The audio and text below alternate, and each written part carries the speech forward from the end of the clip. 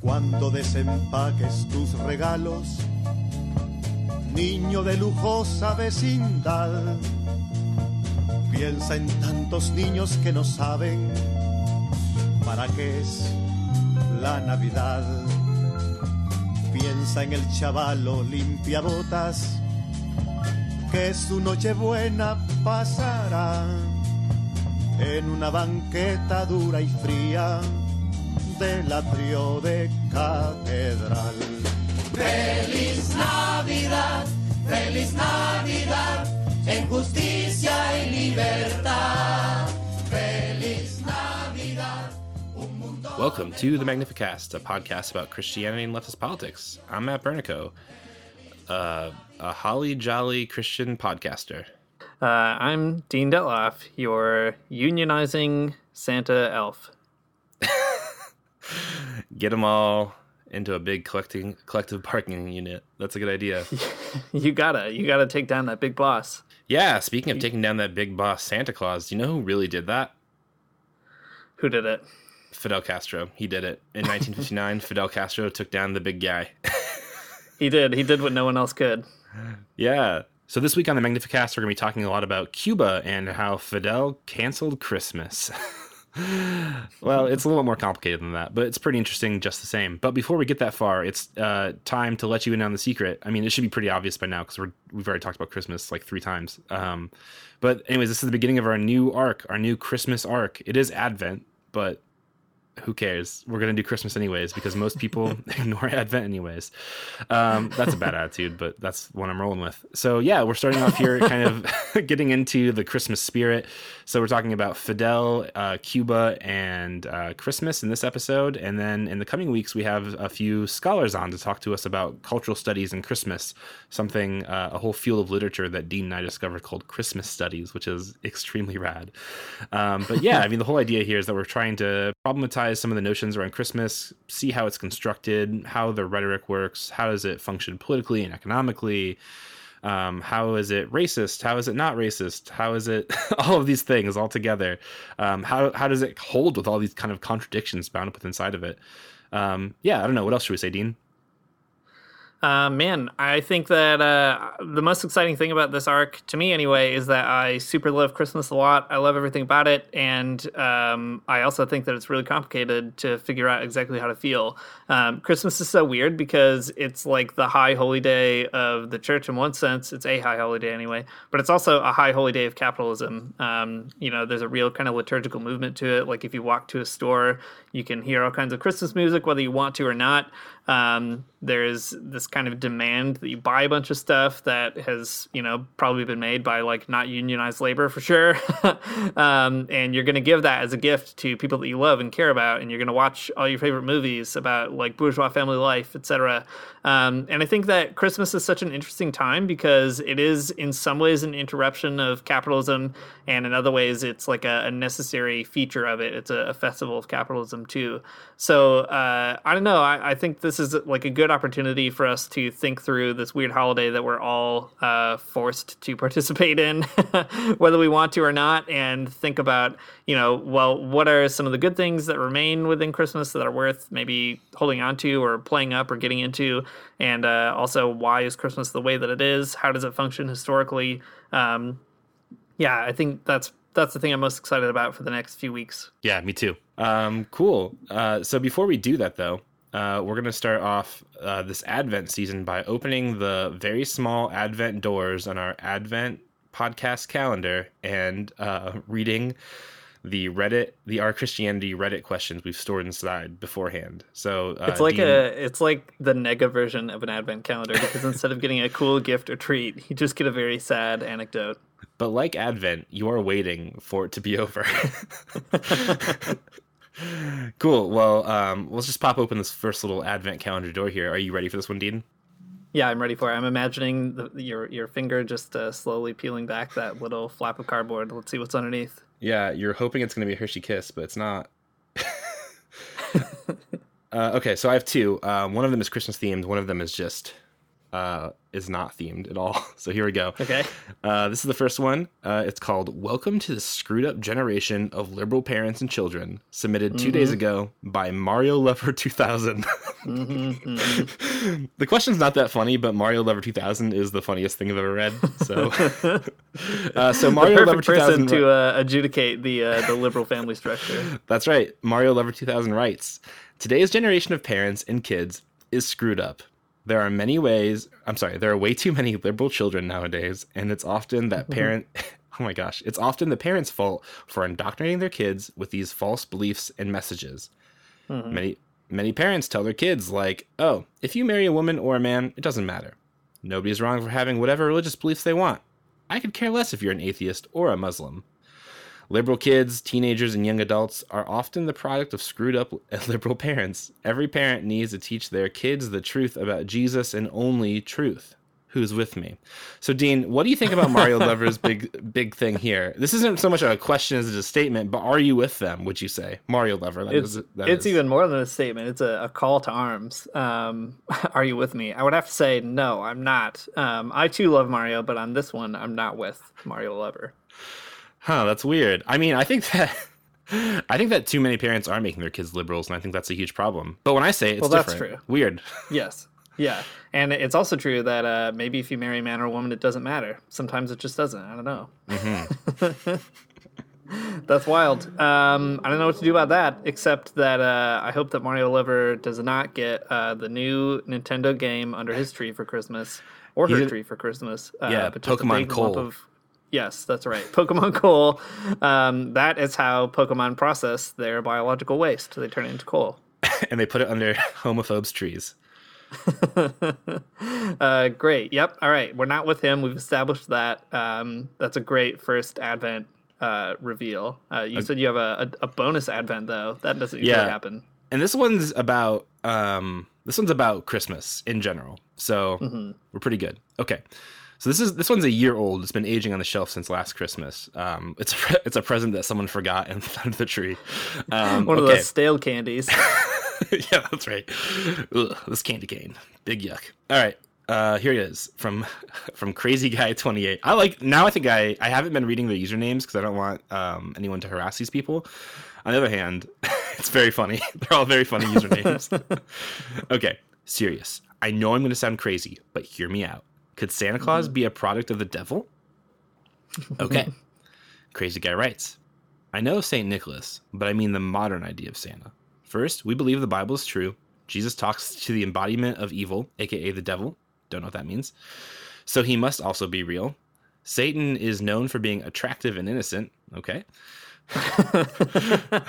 That's what I always think about when I think of Satan. Someone who's attractive and innocent. That's right. What's more pure than a happy old man who wants to give up presents and make the whole world happy? It reminds me of that old saying that the road to hell is paved with good intentions. Especially in modern times, Christmas has become so commercial, with people focusing on material products instead of praising the newborn Son of God. Satan is also proud and would likely hide his name as an anagram in something pure. I know I sound like a loon, but I just can't shake this feeling that a story so pure and attractive, but distracting from Jesus, might not have something so pure behind it. So, Dean, you rearrange those letters in Santa. You can get Satan out of it. So, could Santa Claus be a product of the devil? What do you think? Well, it is true what they say. The road to hell is paved with gift wrap and processed sugar and visions of sugar plums. It's just a straight shot down the elevator to hell.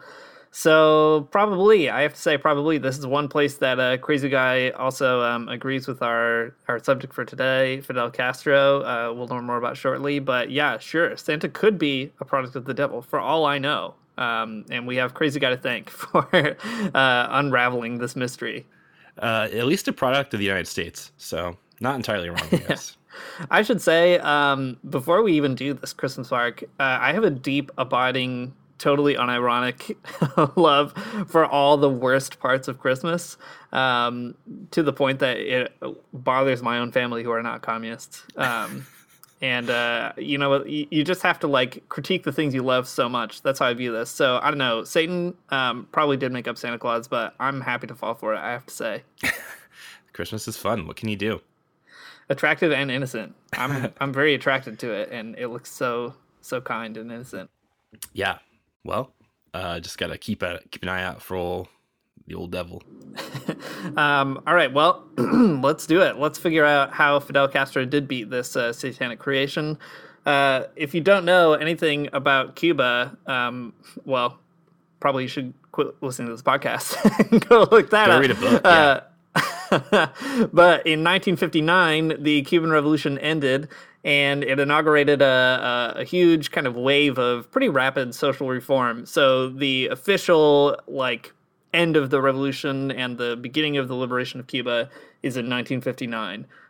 There had been a long struggle before that, but it's on New Year's Day, 1959, that Che and Fidel and all your faves roll into Havana and they say, everything's ours now.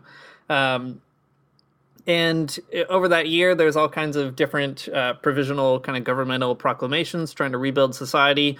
But the one of them, at least, that got a lot of traction outside of Cuba was the decision to ban Santa Claus in that year in 1959, and also rearrange basically the cultural expectations of Christmas.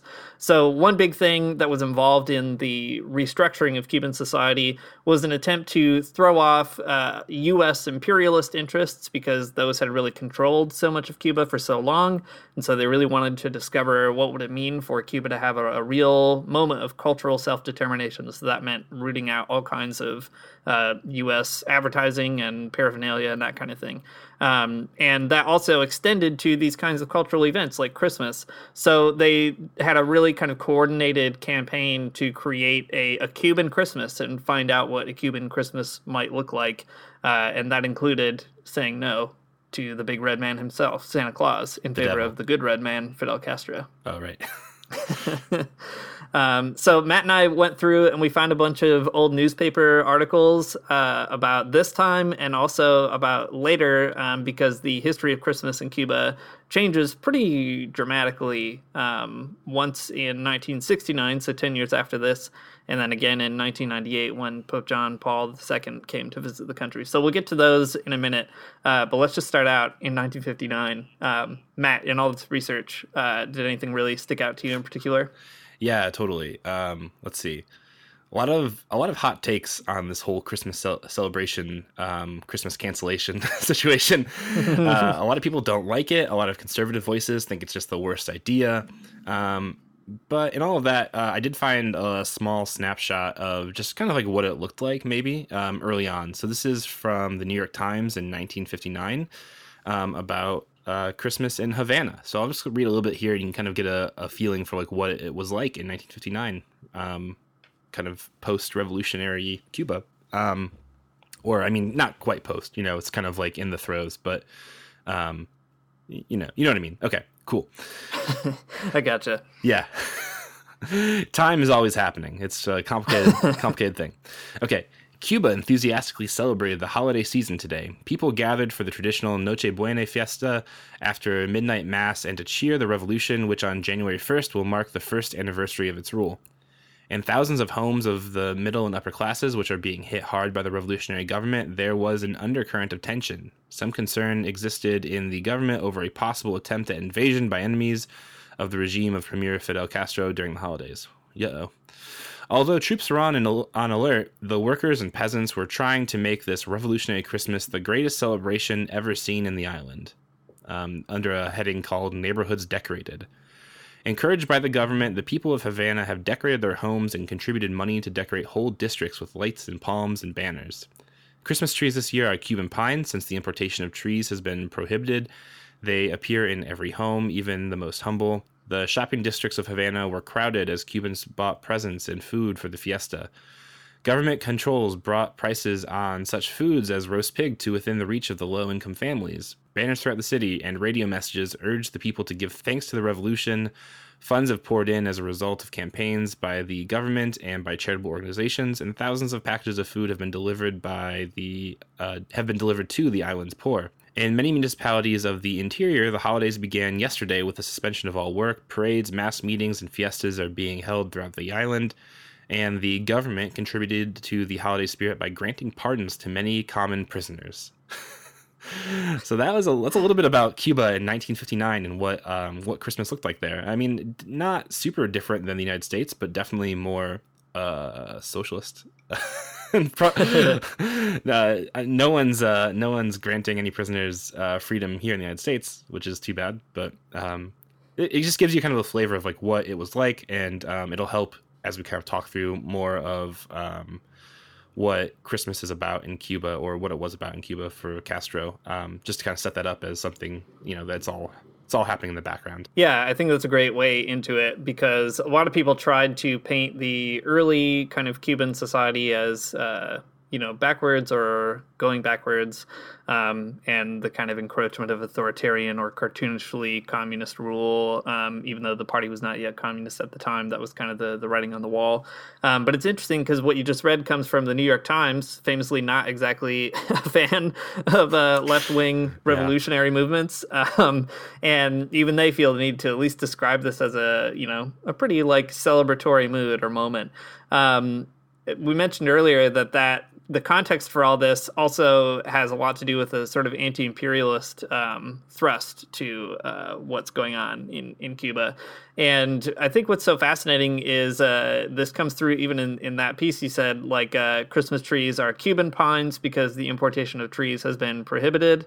That was one big thing. They don't mention this in this article, but in a few other places, there is a lot of talk about how Christmas cards should reflect Cuban scenes and not like scenes of American bourgeois kind of family life.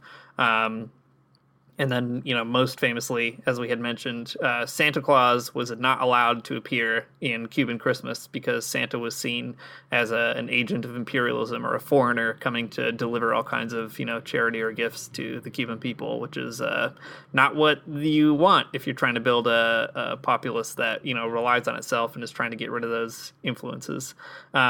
Matt, what do you think about that?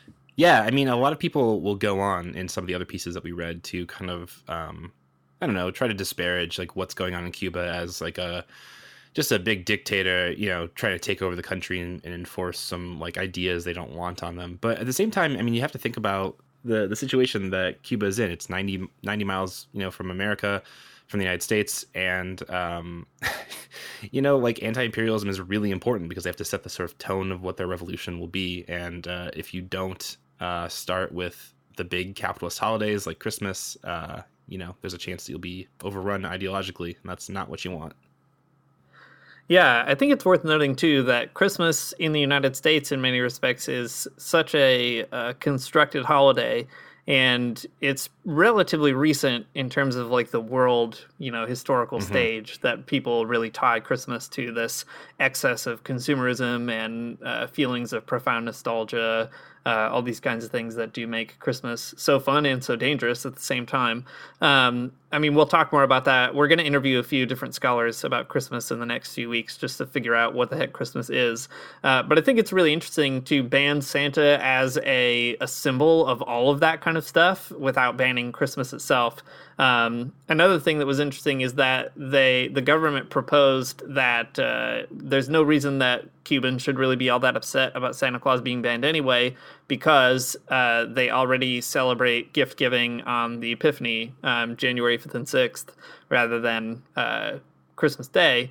And that is true of many countries in Latin America, and is also like factually true that holiday historically tended to be more of a kind of gift-giving moment than Christmas. So in that sense, too, it's kind of like Cuba, the government at this moment is really just sort of reminding Cubans that they've already got this time set aside for gift-giving. We don't have to conflate it with, what the U.S. is trying to do or whatever. And it's true that Santa Claus is not completely an invention by, capitalist companies, but in many respects kind of is. Like, he's a famous Coca-Cola mascot. There's a really long, interesting history around that. And I don't know, I find it really fascinating that in order to get rid of that imperialist kind of hangover in Cuban society, they were trying to get rid of Santa, but also to build up these other kinds of Cuban holidays, like gift giving around the Epiphany. Yeah, man, I'd be so interested to know, like, how like Santa gets imported into Latin American countries to begin with and Caribbean countries? I imagine that's an ad campaign. Yeah, for sure. That's a good question. I also know in many places, the big star of the gift giving, even on Christmas, isn't Santa, but is the infant Christ child who brings stuff around. And Santa is like a weird helper that sort of just shows up. So even in non-socialist countries, there are other cultural traditions that displace Santa Claus as the main event, which is weird if you're from a place like the U.S. or maybe Canada, where Santa is the person you go see at the mall, and that's that. Right. But yeah, important to recognize there's a certain kind of even inherited racist kind of narrative around like getting so worked up about Santa Claus being banned. Yeah, totally. And in some Latin American countries too, it's not Santa Claus or maybe Jesus, it's the wise men who are bringing presents, because that's in the Bible. Right. And that's true of Epiphany. That's what's celebrated at that time. Well, Matt, I did find a very good character, though, that was invented to combat the influence of Santa Claus. It seems to me that he didn't quite take off, but I do wish that he did. And this is a character invented in 1959 called Don Feliciano. And here's another article from the New York Times, and just want to find out how this strikes you. So the article says this. I love it so much. The Cuban Revolution has produced a new figure to replace the undesirable foreigner Santa Claus in Cuba's Christmas. He is Don Feliciano, or Mr. Happiness. Don Feliciano is a typical Cuban countryman of the colonial days. He has a long, drooping mustache and a beard divided into two thin strands. He wears a gallabera, or coat-like shirt, a typical Cuban straw hat, turned up in front, and baggy trousers and leggings. Don Feliciano, do you think he's a great candidate for the replacement of Santa Claus? Is he the champion that we need to defeat Santa once and for all? Oh, yeah. Got to get Don Feliciano back in our lives. In another explanation of Don Feliciano, it says that his coat-like shirt is actually just like a Hawaiian, like a tropical shirt, which I love so much. Oh, that is awesome. I love that. Like a real communist Margaritaville kind of moment. Commie Bahama. Commie Bahama. Probably not the best because it's not the Bahamas, but oh boy, do I love Don Feliciano. Yeah, Don Feliciano is very funny. I mean, a great stand-in for Santa Claus. He's Mr. Happiness. He's here to make you happy. He does have a beard and just a countryman. I love him. I love Don Feliciano. I do love also that they did keep the facial hair, although they gave it their own twist. So instead of having a huge bushy beard, he has two thin strands as a beard and a drooping mustache. That's great. It is great. I mean, it makes a lot of sense though. I mean, you have this like icon of consumer capitalism in Santa Claus, and you just need to make someone else who fills that sort of spot for this like one particular place, and they did it. Yeah, I mean, make them look nearly identical, but wearing like a tropical shirt. It's great. I mean, this is sort of it's not embarrassing. I don't know. This is a story about my personal life, but my wife and I, we have a son, and we're not big fans of Santa Claus either because of all the capitalist connotations. And I don't even remember how it started, but we told our son, instead of Santa Claus, the Christmas unicorn comes and he brings you presents, because it's from it's from a Sufjan Stevens song. So we do Sufjan Stevens Christmas over here with the Christmas unicorn. Yeah.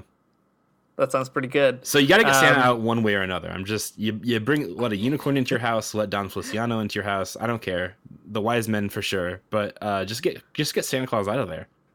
Yeah, we need a proliferation of potentially revolutionary substitutes for Santa Claus. So we're announcing it now. The Magnificast art competition. If you the best design for Santa Claus substitute wins a T-shirt and some stickers. Comrade Nicholas. Executive decision.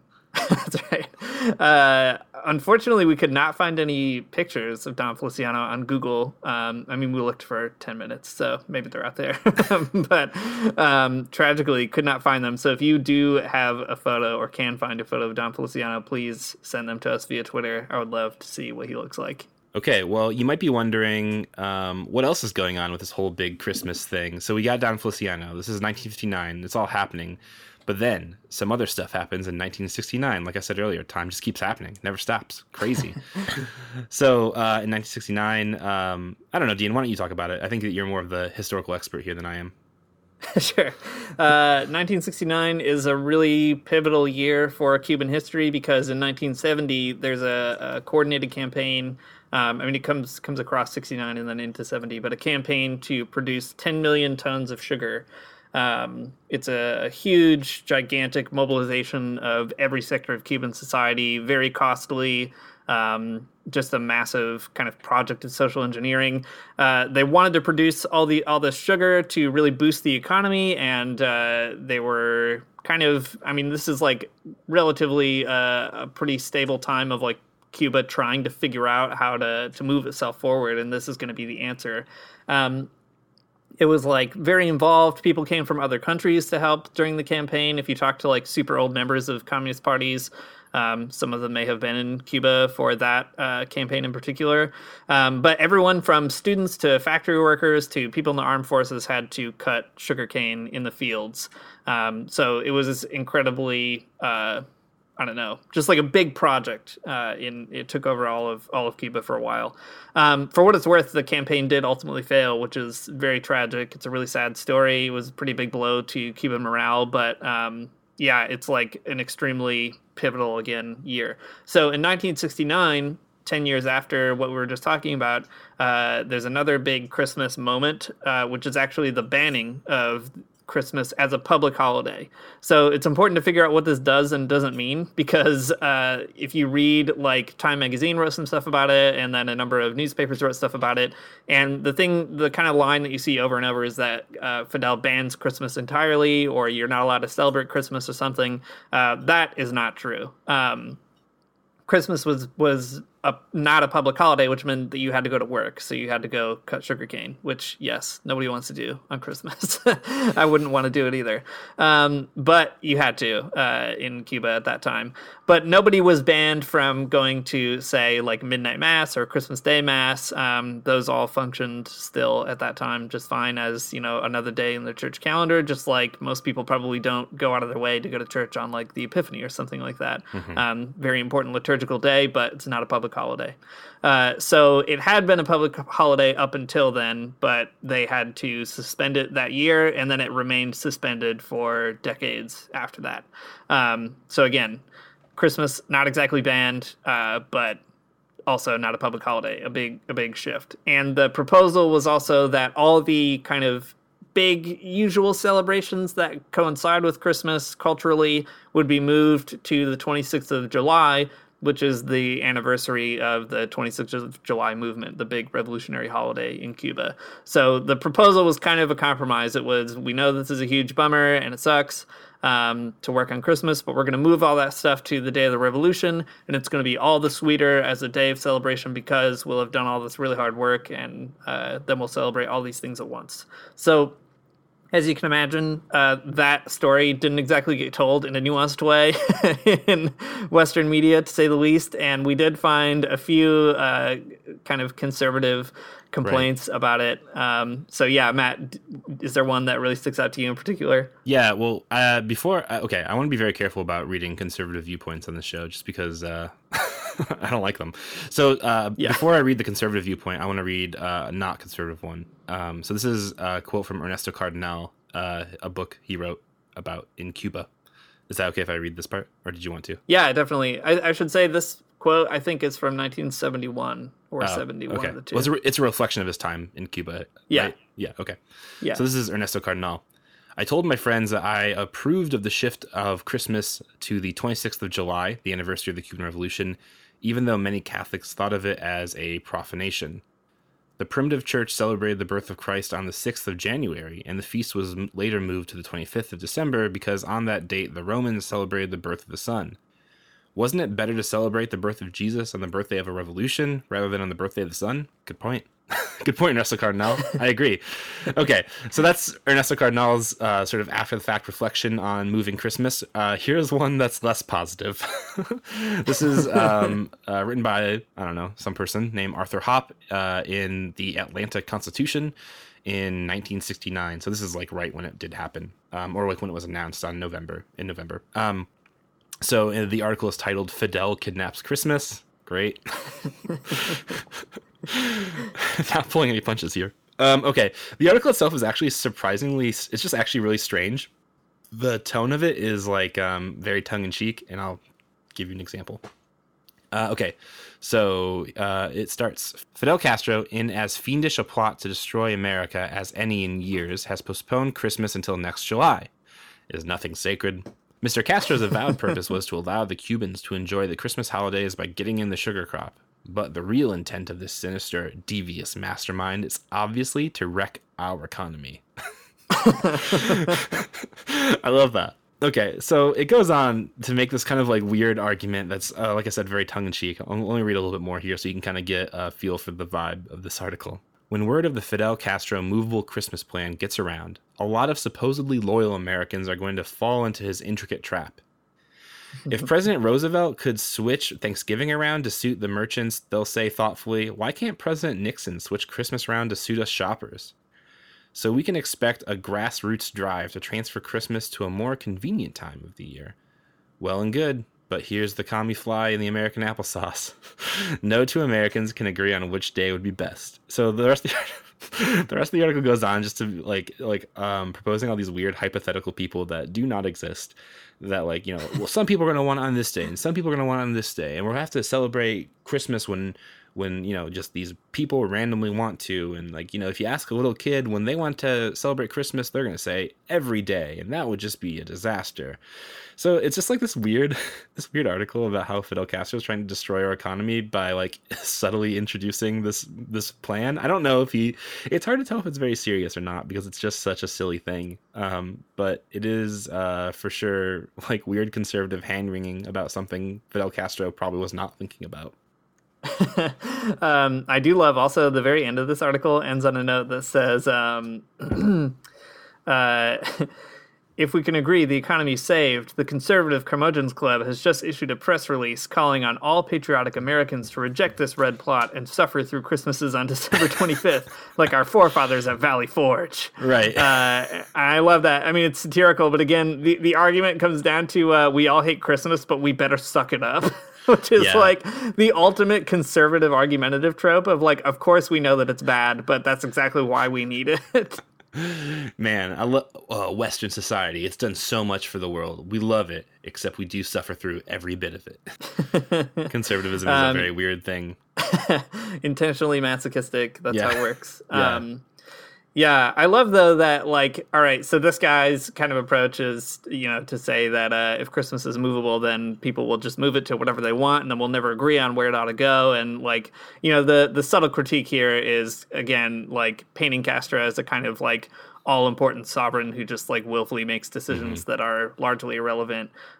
He says for the convenience of merchants, which is a bizarre way of putting it, but whatever.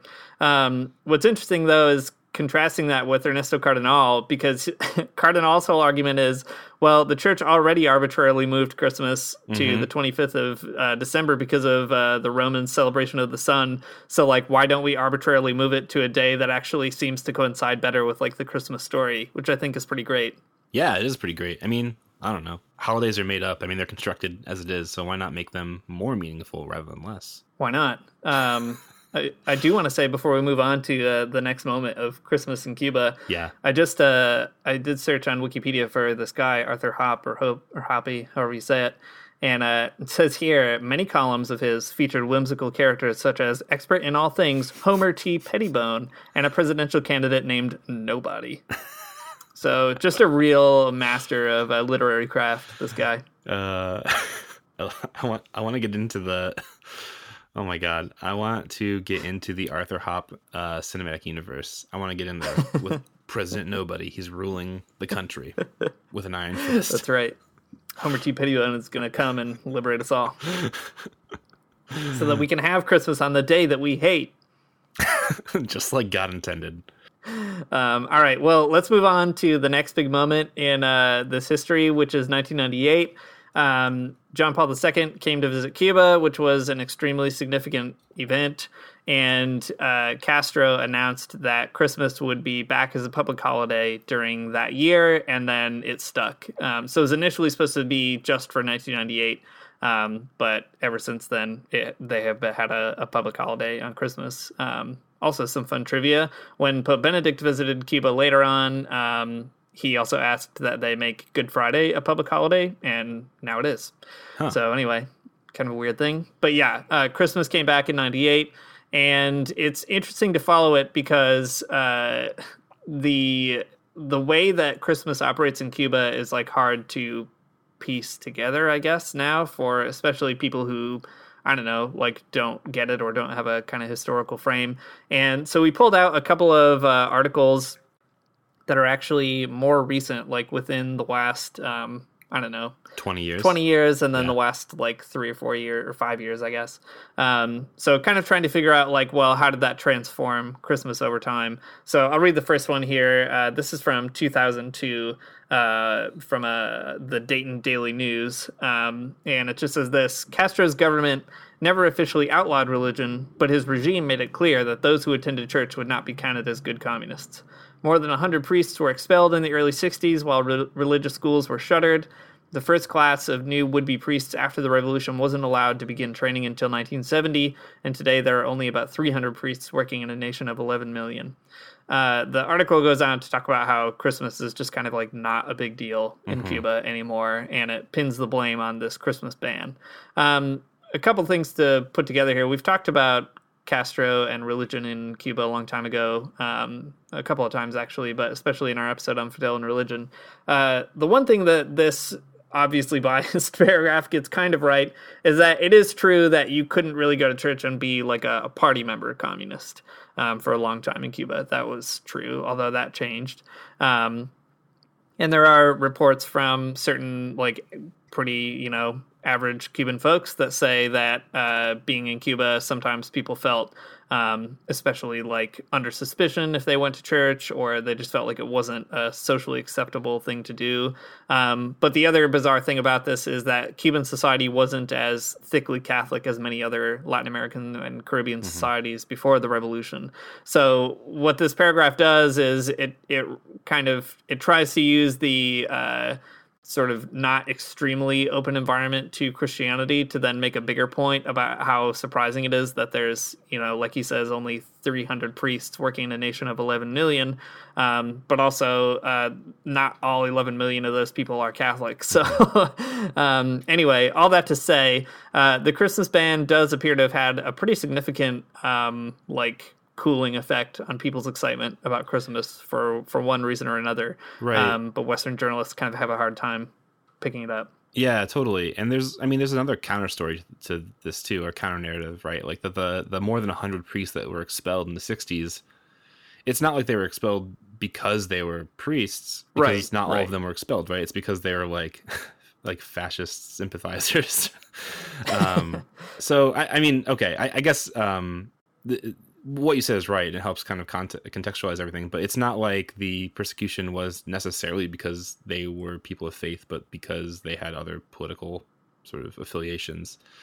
That's right. It's not like they were super kind to Christians, like you said, but it's not only because of their like religious faith or something. It seems just like an important clarification too, because like religion is like a huge way that like the history of Cuba is weaponized to people in the United States, and I don't think that's too bad. Yeah, you're exactly right about that. And it's worth pointing out too that there are lots of Catholics who were revolutionaries and still are revolutionaries in Cuban society, and there's not a big necessarily gap between them. You can read Ernesto Cardenal's book In Cuba, again, is such a great one because it's basically like a documentary of his own, or like a diary of his own visit to the island. And he meets with loads of Catholics. He celebrates Mass, and he's really kind of invested in that. In 1970 and 71, which is when he took the trips, were like really big kind of moments in Cuban society since the revolution had kind of found its feet, but it also, wasn't the end of the Cold War or anything yet. So yeah, anyway, totally. you can read a lot more about it there. Yeah, it's complicated, but an important history. Or we did the episode in Dorothy Day in Cuba too, where a lot of that comes out. So yeah, worth going back to listen to that. that's right. Okay, well, that was in 2002. This was in 2014 in an article called "In Once Atheist Cuba, A Quiet Holy Day, Cuban Habits Still Reflect Former President Fidel Castro's Nearly 3-Decade Ban on Christmas, with Any Celebration Subdued." Oh my gosh, this is a long title. This is from New York Times. Or no, I'm sorry, from Wall Street Journal. Whoops. Okay. Here we go. Indeed, former President Fidel Castro erased Christmas from the calendar in 1969, saying the festivities interfered with the vital sugar harvest. It was reinstated in 1998 after a historic visit by Pope John Paul II. Today, it is officially a holiday with most offices and businesses closed, but Cuban habits still reflect the nearly 3-decade ban. This is, quote, "I would say many of the people here don't really know what Christmas is or that it is about the birth of Jesus Christ," says Lazaro Osas, a Protestant pastor. "That's all been erased. And Santa Claus and all that stuff, there's definitely none of that." I find that kind of hard to believe that people wouldn't know that Christmas is about Jesus or something like that. I mean, while the people aren't like, super religious because of different circumstances, I doubt that is probably strongly the case. But a Protestant pastor probably needs some investigation in that bit there. But you can see how just the same, like the ban on Christmas and sort of the reworking of Christmas into different times of the year had an effect where Christmas is not as much as a religious holiday as it is in the United States, even though in the United States it's religious, but kind of contestedly so. And that, it's just had a lasting effect. Yeah, I think that's right. You're definitely right to problematize this random Protestant pastor being quoted. We don't know anything about him, which is always bizarre, especially in the Wall Street Journal. They're not known for their religious reporting. Yes, or their objective look at a particular country like Cuba. But yeah, Protestants obviously have a long history in Latin America and the Caribbean, and especially in Cuba, of also being a sort of vanguard of the counter-revolution. And whatever, like, who knows what this guy's political persuasion is, but the idea that, like, nobody in Cuba knows what Christmas is really about, or that it's the birth of Jesus Christ, like, this is the same thing that your weird uncle is going to say on Christmas. Like, this isn't a particularly informed perspective. Right. But yeah, like, the idea that Cuban habits reflect that ban is, who knows? Like, I've never been to Cuba during Christmas, but, like, I could definitely see that happening. It's worth kind of mentioning, too, that people's religious identification did go down during the revolution, not necessarily because of persecution, although who knows? If you talk to people, maybe they'll say that, but, like, also because some people just stopped believing in Christianity, and that's fine. Like, that's fair. And it has been growing. Christianity has been growing in Cuba in the last few years. But again, like, if you expect Cuba to be the same kind of celebratory Christian country as a place like, whatever, Brazil or Colombia or something like that, you're just kind of really problematizing, or you're conflating all Latin American societies and the religious landscapes there in a really bad way that you shouldn't do. So in that sense, I wonder, too, how much of this way of putting it is also like just misunderstanding, again, how the demographics and history of Cuba operate. Yeah, I think so. Well, I mean, overall, this is like a really interesting story about how, a socialist government right after a revolution tried to change the cultural landscape of the country, and they definitely did that. I think it'd be easy to say, it'd be easy to kind of come from a conservative point of view and just be like, well, this is so horrible. They've outlawed Christmas. It's, Fidel beat up Santa Claus and he doesn't want people to know about baby Jesus or whatever. But like at the same time, Christmas, like you said, Dean, is like a construction, is a huge cultural construction that is not independent of political and economic forces. I mean, in the United States, just like your cranky uncle would probably say too, like, Christmas is not It's not so much as a religious holiday as it should be. You know, it's a big Charlie Brown moment. What's the real reason for the season altogether, right? And, you know, it's all too commercial. Some might say, your Charlie Brown uncle. So I guess all I'm trying to say here is that, like, not your Charlie Brown uncle, but like mine. That, like, yeah, I don't know. Fidel Castro did a thing. It had lasting effects. There are reasons that, you know, they treated Christmas like they did. But at the same time, like, this type of cultural engineering is not, it's not missing from the United States. Like, we've done it here too, just in different ways for different motivations. Yeah. And again, it's like, the ability for someone to go to church on Christmas or Christmas Eve was never outlawed by Cuba or by Fidel Castro. And it's worth noting that, like, lots of people have to work on Christmas anyway in a capitalist country, but nobody would suggest that Christmas has been banned in the United States just because it's not a public holiday for people who work at, like, a movie theater or, like, a fast food place. And I think that is also a good way of looking at this too, that by not making Christmas a public holiday, it's not banning Christmas. It's just saying that everybody has to go to work on Christmas, which, again, I wouldn't want to do it either. It does suck. But also, I had to do it in my life, and it also sucked in a capitalist country. So, you know, the banning of Christmas narrative is one that also we should pretty intentionally problematize too. Yeah, for sure. So we're going to talk a little bit more about Christmas in some other countries, especially the U.S., and maybe to a lesser extent Canada, in the next few episodes.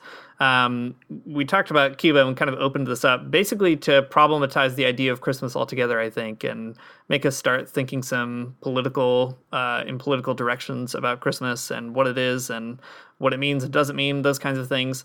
But yeah, we'll turn back to how it shows up in capitalist countries and how it has shown up historically over the next, I guess, 3 or so weeks.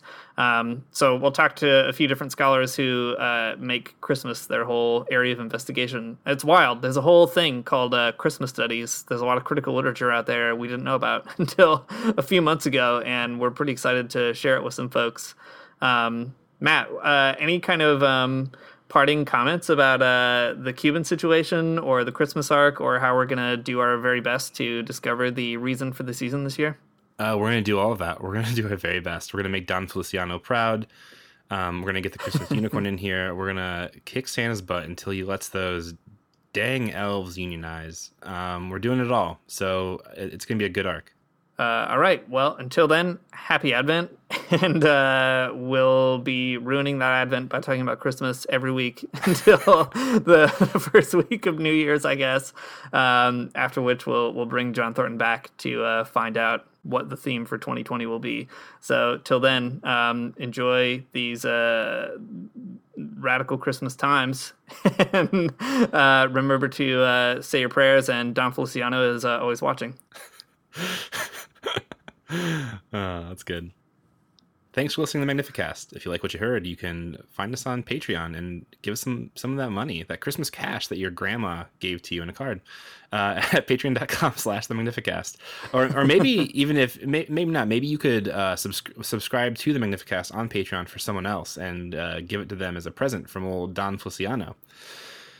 Or none of that. None of that's fine too. I don't know, whatever. You can also follow us on Twitter at twitter.com/Magnificast. We have a Facebook group that's been growing and people have been joining it, and I don't know what to do with it still. Yep, so you can join us there. Cool. The intro music is by Amaria Armstrong. The outro music is by The Illogical Spoon. All right, see you next week. Church in the morning, souls alive. Heaven come to earth and there won't be no church. We'll meet down by the riverside. There we'll swim with all creation. Never get tired, never bored. Don't worry, someday there'll be no dam between us and our Lord.